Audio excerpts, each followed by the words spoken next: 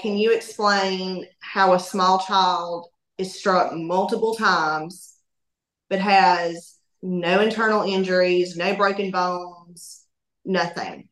And her response was, your child was very lucky.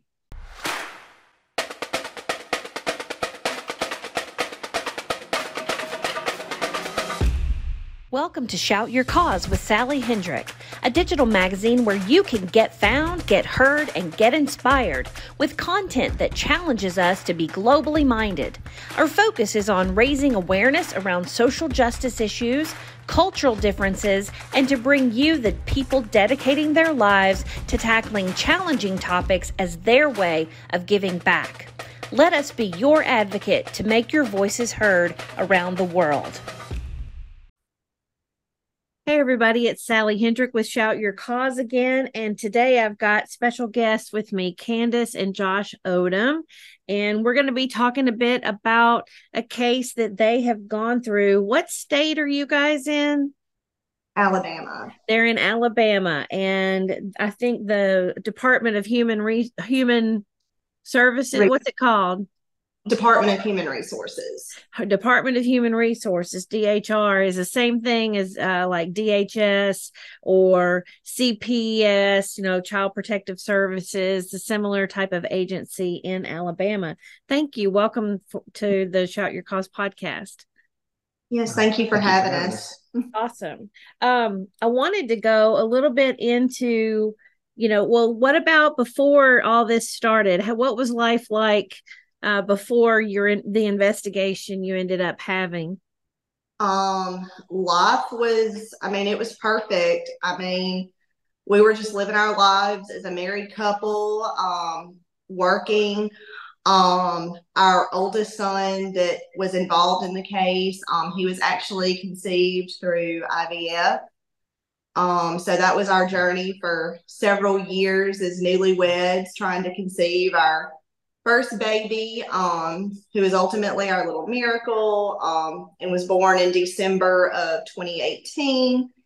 And then we had wanted a second, but I was expecting it to be difficult like the first. But to our joyous surprise, in January of 2020, of course, right before COVID, found out I was pregnant with baby brother. So we were just on cloud, nine, right before this happened, raising our oldest son and preparing, for his brother to arrive, that we were so, just ecstatic with, that he was, that we conceived him naturally and he was, on his way. We were going to be raising our two boys, and just life was blissful. And just living our everyday lives, and just, you never think that something like this is going to happen to you. I had a lot of preconceived notions about our child welfare system, and maybe the types of families that were involved in it. But that's gone now. I know it's a completely different side to it, completely different story, and it just opened my eyes to a world that I didn't know existed. Me and my husband are part of a club that I don't think either of us ever anticipated that we would be in. But, we believe we went through this for a reason, that God can bring beauty and a purpose out of our tragedy. And so we're using that now to bring awareness to what we went through. So first of all, other parents can be aware that this does happen, unfortunately, every day in our medical community, and, to know what their rights are so that they can better protect themselves, and to ultimately bring awareness for change, at the state level and federal level in regards to child welfare reform. Exactly. And speaking of child welfare reform, Connie Reguli is the person who introduced me to you guys. And how is it that you got to know Connie? Well, shortly after our case was closed, I just started researching different ways to make our voice known, I shared our story on a great organization. They're on social media, Facebook, TikTok, Parents Behind the Pinwheels. Because as you know, typically the blue pinwheel, represents abuse every April. And you see the blue pinwheels, outside of hospitals, child advocacy centers, and, there's stories sometimes behind those pinwheels. I'm not so naive as to say that some of those are not true. I'm absolutely sure that a lot of them are, but also there's another side to those blue pinwheels. Hence, the name Parents Behind the Pinwheels. And I shared our story there, and then just started connecting with people, from the Family Forward Project.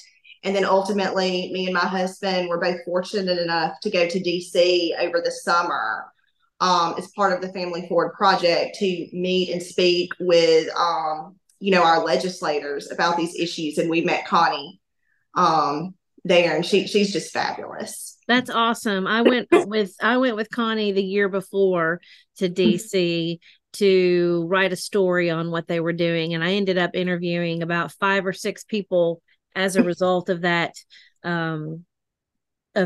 interaction in DC. It was fascinating to go and to see how it is and how much work it takes to get recognized by people in Congress. Yes. Would you rather work or would you rather play? If we're going to go through all of this business building stuff, it better be for something that we love doing, right? Take a moment to do this quick life purpose challenge to discover what makes you truly happy. It's free. Visit sallyhendrick.com/life purpose. So let's talk about specifically what happened in June 2020. Basically, you told me before that your son wasn't transitioning to his crib. He was banging his head, and obviously that would be causing bruises, right? I used to do that as a child. My mom told me that I did that when I was a baby, and I kind of remember, or maybe I just remember the story. But there was something that happened one night and his face was bloodied. So what exactly transpired at that point? Well, obviously finding him like that, we as parents, panicked. And with the way he looked, I was anticipating him to be severely injured.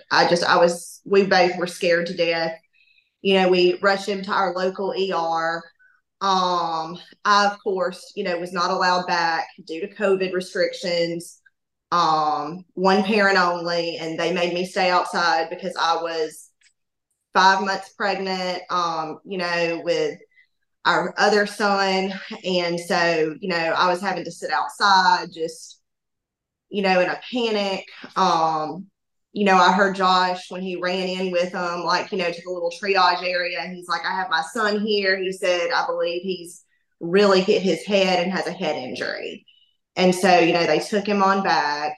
And then it was probably maybe an hour and a half, 2 hours. My husband texted me. He was like, good news. His imaging came back. He has no internal injuries, but they're not really sure what's going on. He said they think maybe an allergic reaction because the face is swollen, but they're not sure. They don't know. And so then finally they let me come back, and the doctor there, was telling me that she's like, I don't think that this is abuse. She said, this is a very, very odd case. She said, I really think we need to get him to the children's hospital, to a specialist to be evaluated. And, we agreed to that. We had been to this hospital, for previous services, and we're very pleased. And, as a parent, you want the best for your child. So we were like, absolutely, transfer him. And so he was life flighted there. Of course, we weren't allowed, to go with him. So we had to drive in our car, and we're probably about 2 hours, 2.5 hours from Birmingham. So, we're driving, and I get a phone call from the, children's hospital. saying your son's arrived in our ER. He's in a lot of pain. He's screaming. He's crying. Do we have your permission to give morphine? And so you hear your child's in pain. So yes, absolutely. Do whatever you need to do until we can get there. And I hung up the phone and my husband was like, well, who is that? And I said, it was the children's hospital, the ER doctor, let me know that he got there. And they're saying that he's in a lot of pain and they wanted permission to give morphine. And that was like just the first turn of the complete, like, we got one version at one hospital and then another version, at the children's hospital. My husband was like, well, that's interesting. He said, because the ER doctor and the nurse during an examination at the local ER pushed on his face and he gave no response that he was in pain. And so now looking back, we just think he was scared. I mean, he was 18 months old, didn't have his mom and dad, and was surrounded by, strangers, poking and prodding him. But basically what happened though, once they got him over at the children's hospital, that's where the investigation kind of kicked in, right? Right. And then we get there and, we get up to his room and that's where we meet, the doctor. I'm not going to say her name. She introduces herself as the physical injury specialist. And we as parents were very distraught, and she's asking all of these questions. We're answering them to the best of our ability. She's got a camera. She's taking photos. We also noticed that she had him in a neck brace. And we asked, why was he in the neck brace? He wasn't in a neck brace at the previous hospital, and his scans there were fine. And she basically said, well, they're not my scans, and he's going to be in the neck brace until we get more scans. And, just doing very invasive exams, on our little boy, that was very traumatizing, to see.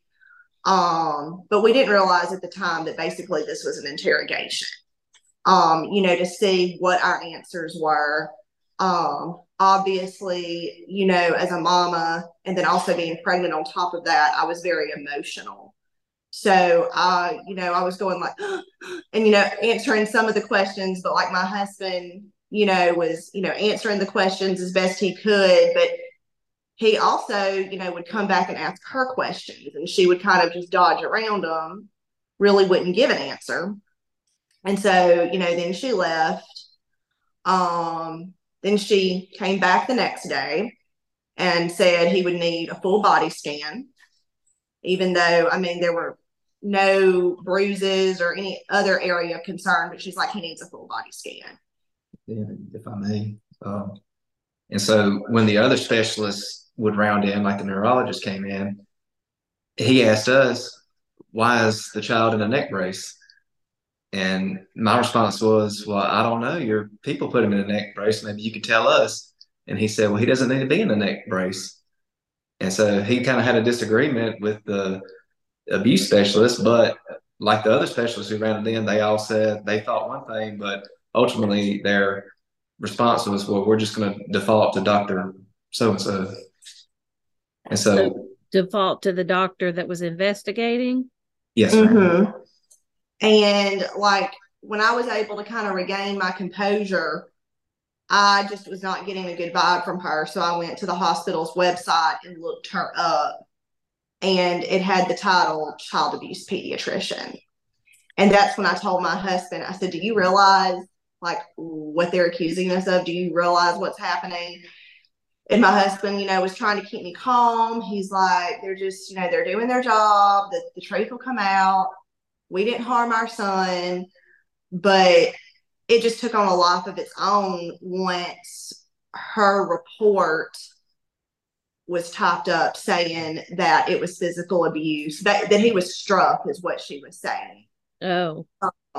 With, fists, that he was struck multiple times. And I know the second day that she was there, my husband did ask her, well, can you explain how a small child is struck multiple times but has no internal injuries, no broken bones, pounds, nothing.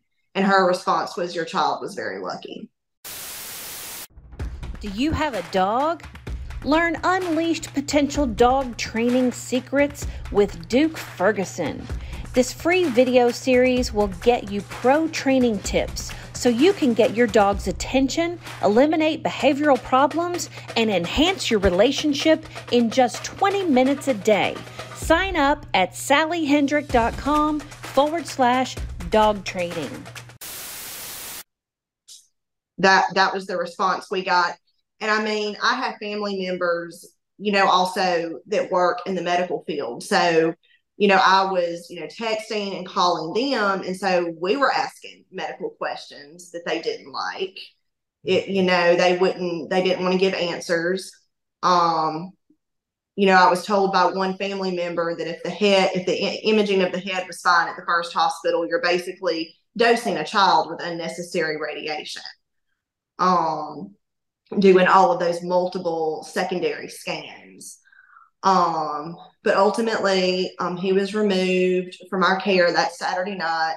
I'll never forget that phone call for the rest of my life, telling me that, I've got to pick a family member to take my son, or he's going to go into foster care, that we're not going to be able to see our son. So, we arranged for, my mother-in-law, my husband's mom to take him. We're signing this safety plan is what they called it, in a dark parking garage at, 2:00 in the morning, saying that we're going to do all of these things. We're not going to have contact with our son, that, my mother-in-law will take care of him. How long did this go on with him staying at your mother-in-law's? He was ultimately with my mother-in-law until October of 2021. And how often did you see him in that time? We didn't see him for the first 5 months. We had absolutely no contact with our son. So when we saw him in the hospital last, he was a baby. And by the time we saw him again, he was a little boy. So we completely missed that transition. Finally, Did she keep you updated with pictures or anything? She did like the best she could. Finally it was, she had him for about 2 weeks, and one of the caseworkers, came to the house, for the visit. And she basically asked my mother-in-law, well, what do you think happened? I have the child abuse pediatrician's report saying that, he was abused. And I've got these pictures. And my mother-in-law she said, well, I was there in the hospital. I know what he looks like, but I know my son and my daughter-in-law, and they didn't do this. So she said, okay. So she left, went back to the county, where we live. That was the county, that was working the case, which is 2 hours from where, my mother-in-law and our son was. Went back, filed a dependency petition on our child, and then came back at like 7:00 that night with 5 sheriff deputies and removed our son from her care because she lacked protective capacity, is what they wrote in the petition. Because she told the truth. Yeah, because she gave her honest opinion. So not that she wasn't taking care of him or anything like that, but just that she didn't agree with, their findings. And also at this point, she had been telling the worker, he's been with me for 2 weeks and I've noticed concerns. She's like, he will not sleep at night. And he was starting to bang his head on stuff in my mother-in-law's home. He would bang his head into the wall. He would bang it into the cabinets. And she had actually started very smartly recording it on her phone. To like show them, look, he is starting this here too, and I'm concerned. And they basically blew it off. Well, we don't have services. He's too young. There's nothing for him. So, but then we went and found services for him. Mm-hmm. And we don't even have the resources that the state of Alabama has at their disposal. Right. But they claimed there were services available for them, but yet we found some. So ultimately, what ended up happening? Did you keep custody of your second son, and what happened? Well, I can't say too much on that case, but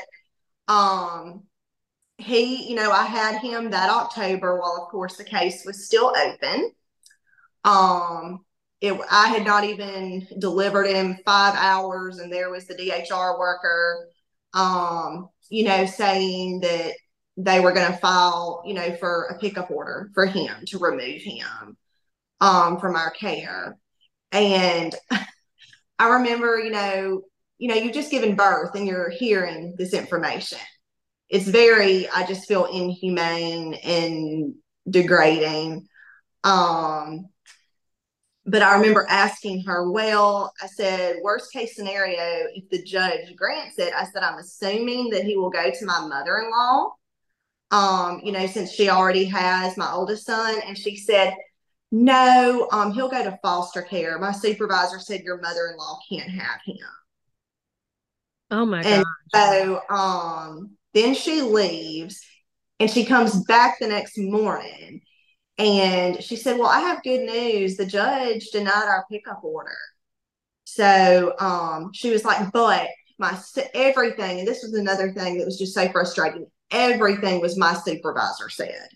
That was like the line that we heard so many times was my supervisor said. But she said, my supervisor said y'all have to do an in-home safety plan. Somebody has to move in with y'all and supervise y'all 24/7. And we got our lawyer on the phone, and she was like, no. She said the judge didn't even grant y'all visitation to come and check on this child. He denied y'all's order. No, this baby is going home with its parents. And they went outside, talked to the pediatrician on call and all the hospital staff. And long story short, they held my newborn basically illegally for 48 hours until we could get to court. So I had my breastfeeding interrupted.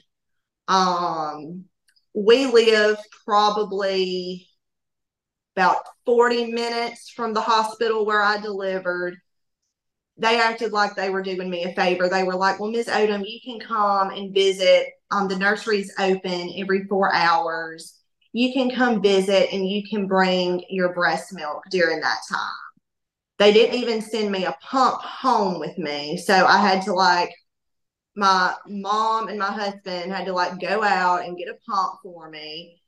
I'm very upset, that, I've lost my first child, and now, I'm just so upset because, a judge said that I could take my baby home, but yet he's being held at a hospital. Because DHR said so, not because the law said so. Mm-hmm. But because DHR said so. They think incorrectly that they are the law. So what has happened since then with the case? Is everything done with your oldest son? Yes, both. Of course, our newborn, he was returned when we went to court. The judge was like, I didn't even give y'all custody of this child. Parents, go pick up your baby at the hospital. But ultimately, our oldest son, he was returned to our care in October 2021. We were very fortunate that we were able to hire an attorney that, first of all, believed in both of our innocence. Before we met the attorney that we hired, we had several appointments with other attorneys, and their solution was for me to kick Dad out of the house. They were like, if you ever want to see your kids again, you're going to have to basically divorce your husband, or you're never going to see your kids again. And that was not an option for me. I knew my husband did not do anything. And I was determined that my boys were going to come home to both of their parents. Do you want to stand out from the crowd with your content? Come discover how to market yourself as an expert, as a change maker, as a positive influence on other people's lives. With the Exponential Marketing Club, you will learn the ins and outs of content marketing that makes a difference in the world. Visit sallyhendrick.com/club. So we had an attorney that, one, believed in our innocence, and two, fault. Like, she didn't make any promises, but she's like, I'm going to do everything in my power to get your son home. And we ultimately hired an expert. And this is where it actually got interesting, going back to when our son was removed and put in foster care for 24 hours. When we had that hearing and my mother-in-law brought up to the judge the behaviors she was seeing, the judge ordered my mother-in-law to start video recording all of these instances. And I lost track of how many videos she got of him at night doing this behavior. But sure enough, on the crib, one night she heard him in there, and she went and turned on the TV, and he was standing up, hitting his head from side to side on the exact pattern of how his injuries were. Right. Now, obviously, she went in there, and intervened, but by the time she got in there, he even had a small little area on his forehead that had formed. But we sent those, of course, to the court. Our expert, got all of those videos as well, and he started to suspect autism spectrum disorder. With self-injurious behavior. We also got a local child psychologist who did her own evaluation. And she diagnosed him with that. And our behavioral pediatrician expert, he did basically the same type of evaluation that the child psychologist did, but took it way in depth. Beyond the autism spectrum disorder, explaining, how this is self-injurious, and just went into all of it. And he recommended, both of them recommended the services that he needed: speech therapy, occupational therapy, basically what you wanted from the beginning. Yes, and you ended up going through this nightmare. And so we had to fight to even get those services set up. We were finally, after not being able to see our child for 5 months, we were awarded unlimited visitation as long as my mom or my mother-in-law was present. And if that had not been the case, I don't know how we would have gotten these evaluations done. I don't know how he would have started. He was able to start his speech therapy, thankfully. He was already getting so delayed. By the time he was 2, he had no words. He just made sounds. He had it's like it was at the expense of my child. They just wanted to be right. And it's what the child abuse pediatrician says goes. It doesn't matter what any other doctor or expert in their field, you're talking about a child with autism spectrum disorder, a child psychologist who deals with this every day, a board certified behavioral pediatrician who that is their specialty. This is what they are trained in. And it's just brushed to the side. And I'm just so thankful that in the end, we had a judge who listened to all the evidence presented and dismissed the state's dependency petition and returned our son, to mine and my husband's custody, because that is so rare. So many families have had their rights terminated. They have been wrongfully incarcerated, all on the word of a child abuse pediatrician. Wow, that's a lot. That's a lot to deal with. So I'm curious, is there anything else that you want to share about your case that's really important? Do you have a lawsuit against the state, or what's going on? Since this is all over.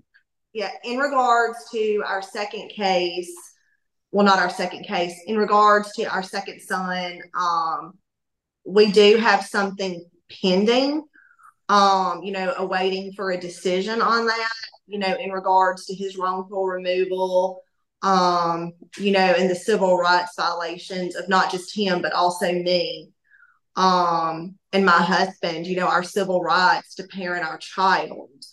And that's where, it just really opened my eyes to how DHR, CPS, whatever it's called in each individual state, they're routinely violating civil rights every day. And parents don't know their rights. I mean, when you're thrown into an investigation, you're distraught. You're, doing whatever is necessary to try to keep your child safe. But, now I know me and my husband didn't have to sign that safety plan at 2 a.m. That's not a legal binding agreement. That's not a court order.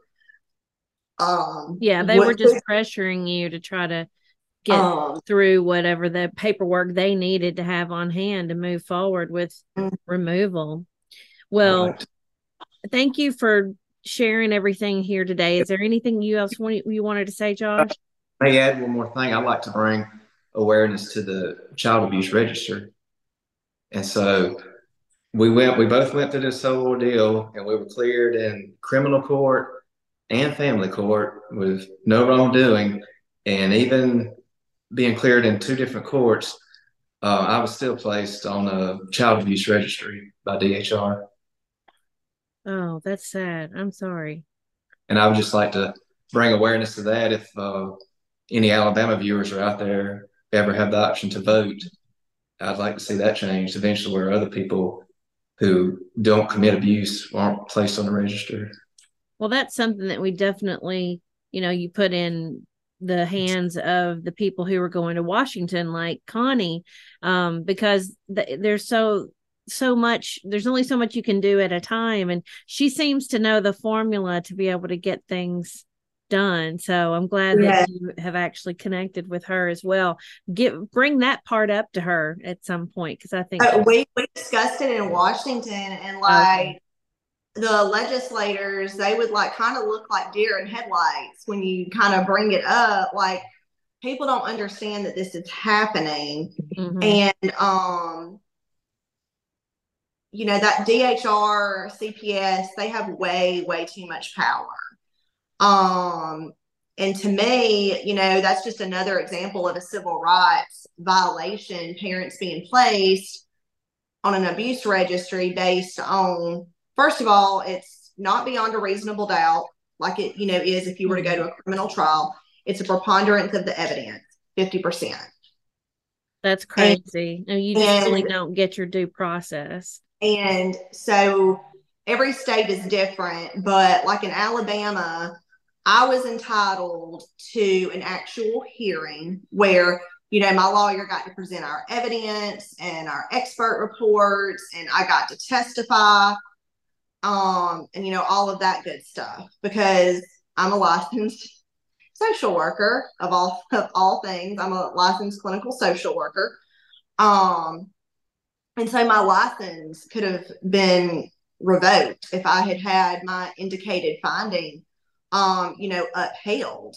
But my husband, like most parents in Alabama who are given an indicated finding, they are only giving an administrative record review, which is basically DHR looking at the evidence. Well, thank you so much for sharing everything. We're out of time today, and thanks for being here for Shout Your Cause. Thank you for listening today. My name is Sally Hendrick. Be sure to visit our website for show notes and more information on how you can inspire others. If you would like to contribute content to our magazine, please apply on our website at shoutyourcause.com.